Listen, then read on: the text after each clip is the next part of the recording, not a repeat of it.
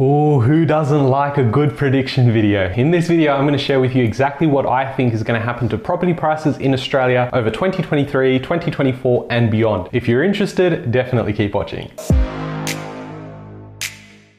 Hey guys, my name's Ravi and welcome back to Personal Finance with Ravi Sharma. If you're new here, smash that subscribe button because I talk about real estate, cryptocurrency, and financial freedom. Now, before you jump into the real nitty-gritty of this video, I've got to let you know, we've just recorded our biggest month ever when it comes to the buyer's agency. So I'm very thankful, very grateful that you guys are in a position to start making moves. I think a mass majority of people are going to move in 9 to 12 months. If you guys are here and you're making those moves, that's fantastic. If you're interested in joining the buyer's agency, definitely go and click the links in the description below, or you'll find my email in the pinned comments. Now with these price predictions, I'm going to look at 3 graphs that I'm going to show you, and with that we're going to be able to determine what's going to happen over the next part of this cycle. Just like you have business cycles, economic cycles, you also have property cycles, believe it or not. And what's more is that you just don't have a cycle for all of Australia. In fact, there's different markets that have their own property cycle, and that's what people often refer to is like a property clock. If you're at 12, you're basically at the peak of the market. If you're at 6, you're at the bottom of the market. Anywhere between 6 and 9 o'clock is where you're starting to realize that upswing. It's essentially where we're trying to buy. If you're buying anything from 12 to 3, you're basically going to be in negative equity territory. That's pretty much like buying a property in an emotional market at the top of the market when interest rates were really low.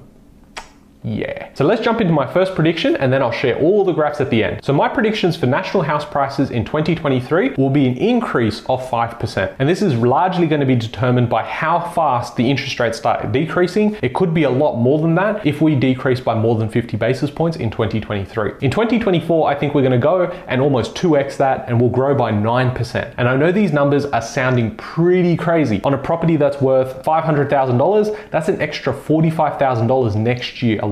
Now, in terms of the buyer's agency that I run at Search Property, our average result in terms of annualized returns was 12.12%. Absolutely mind-blowing, and I'm so happy and grateful for the team. Our research actually works even in a market that's taking off and in a market that's going down, because we know in 2022, the markets did decline by 7.1%, but we outperformed it and we actually grew. So the clients are very happy, naturally why they want to sign up again. What's up? In 2023 and 2024, I believe yet again we will outperform whatever the national average is, so I don't even look at those numbers. I'm expecting a minimum of 10 to 11% in 2023 and in 2024. Now that's from a capital growth perspective. Where I think rents will be going is about 10 to 15% year on year. So I don't just think it's going to go up by 10% in 2023 and then level out. I think it's going to increase by 10% to 15% in 2023, and then we're going to see another increase of 10 to 15% in 2024. So you could see rents anywhere between 20 and 30% higher than where they are today. I know it sounds crazy and it often does before things take off. Trust me, I sounded like a loony in April 2020. Go check out this video where I was basically predicting what was going to happen with the property boom, and it did play out. And trust me, at that time, it sounded crazy even when I was writing it, but I'm like, the logic makes sense. The market doesn't care about my feelings, just like it does about this. If I'm making these predictions, is based on a lot of stats, a lot of graphs, and I'm going to share with you a couple of those because I don't want you to get bored. After like a 50-minute video, you're going to be like, dude, I hate this guy. But anyways, let's continue. Now, when it comes to interest rates, this will not only be driven by what happens in Australia, but also what happens overseas. So take this with a grain of salt, but I believe these are going to be fairly accurate. Mortgage rates at the moment are about 5.5%, and I think this is basically the peak. I think by the end of 2024, so almost about 18 to 24 months from this video being shot, we will see rates closer to 3 to 3.5%. Now that's the mortgage rate. If you look at the cash rate, we're in the low 3s at the moment. I think we will fall back into the low 2s, if not into the 1s as well. Now let's jump into 3 graphs that I want to show you that's going to showcase exactly what I'm looking at and forms part of the research that's helped me determine how far property prices will actually go up. The first one here you'll see is overseas arrivals of workers and students by visa category and all visas. What you'll see is that basically between May 2020 all the way through to November 2021, there was little to no people coming into this country. And why? Because we had the pandemic, we had the borders shut off, right? But what we're starting to see is the increase, and it's a rapid increase in the overseas migration. So take a step back and understand that we're not even at levels that we saw prior to the pandemic in 2019. So we're going to make our way there. But I think this time we're going to eclipse it by a lot. I know you could be sitting there and be like, but hold up.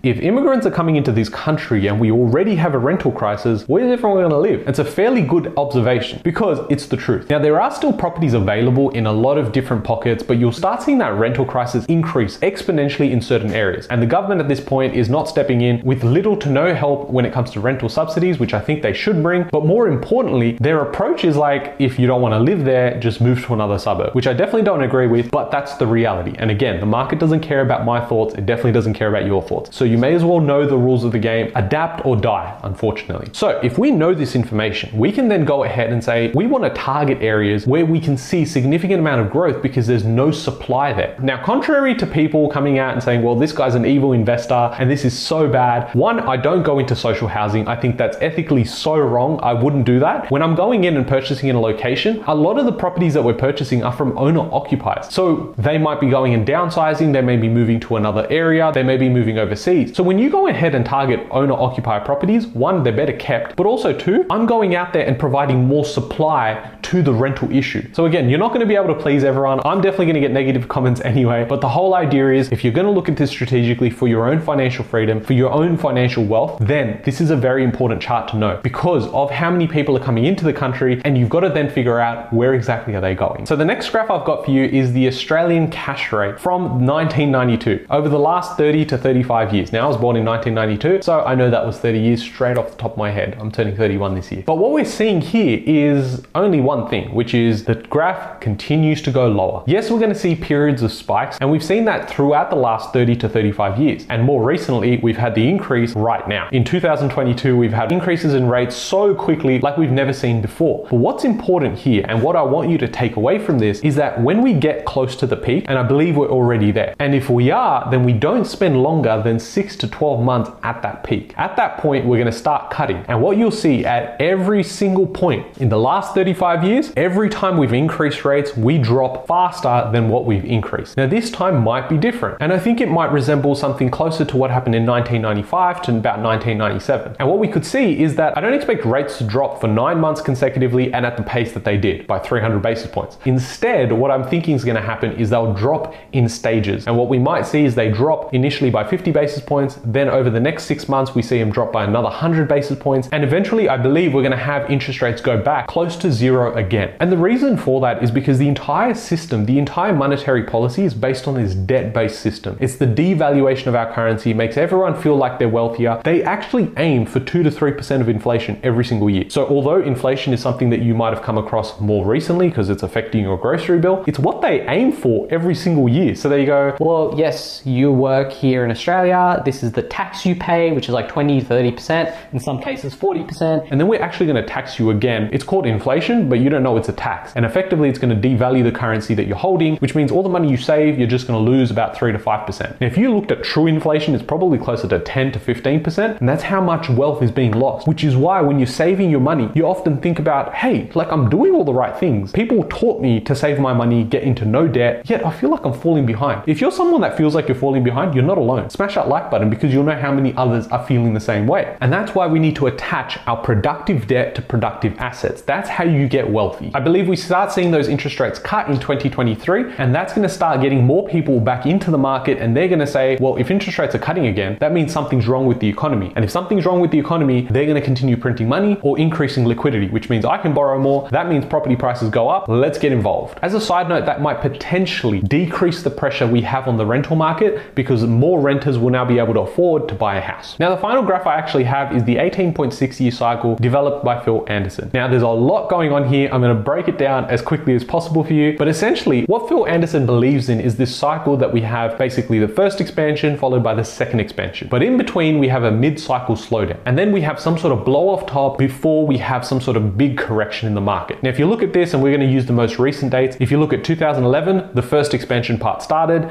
You go for pretty much 7 to 9 years, and then we ended up in 2020 where we did see a bit of a slowdown. Now, if you really think about this, in 2020, we actually had increases. So it wasn't really a slowdown, but what we actually saw was a year to 2 years prior to that in 2018 and 2019, where the Australian market did slow down a lot. So when you're looking at this, don't think about, oh, that's the exact year I'm going to buy and that's the exact year that I'm going to sell. No, these cycles will play out, but they're slightly different every time they do play out. So if we use this as an example, we could see that based on this graph, from 2020, another 6 years from there, we should see the top. And that would effectively mean 2026. But if we started our mid-cycle slowdown in 2018 and 2019, that means the potential top for this market could look anywhere between 2024 to 2026. I personally believe it's going to be closer to 2025 than it is to 2024. And this would also tie in really well with how we're seeing the financial system change when it comes to blockchain technology. And when you look at the next cycle for the Bitcoin halvening and how cryptocurrency has this massive blow off top, that is positioned to be in 2025 as as well. Could we see in 2025 a mass devaluation of our currency, inflation going through the roof, and asset prices absolutely taking off? Yeah, I think so. And that last phase, which is often referred to as the winner's curse phase, is where you get exponential growth. Right towards the end where there's FOMO buying, and that's what I mean, is if you're going out there in a market like now, you want to go and buy at the right time. You don't want to go and buy when everyone says the prices are going to go up and they're going to go up by 20, 30%. It's amazing. There are articles out there at the start of 2022 that were saying, yes, property prices are going to go crazy this year. And that was before interest rates started increasing. But again, we knew the top was already in before that. And the key follow-up question to something like this is, well, if I know that it's going to go up and then it's going to correct by maybe 20 or 30%, should I sell at that point? Well, you're going to have to adapt. And that's why you need the right team with you, because if you don't have all the information, imagine you're like, oh yeah, cool. You know, I'm just going to do life now. I've got a property portfolio. I've bought a couple of properties. You don't have a team that's actively in the market looking at what's happening. You're going to be 6 months too late. And 6 months too late when it comes to real estate is a hell of a lot of time. That could be the difference of maybe 10%. May not sound like a lot, but if you've got $1 million property and now it's dropped by 10%, you lose $100,000 and the anxiety and stress of the market going even lower. So timing is very important. If you can go and get time in the market as well as timing the market, you're going to do really well. I hope you guys have enjoyed this video. If you have, smash that like button, subscribe if you haven't already, and check out all the other videos I've got on this channel. I'll catch you guys in the next one. Thanks, guys.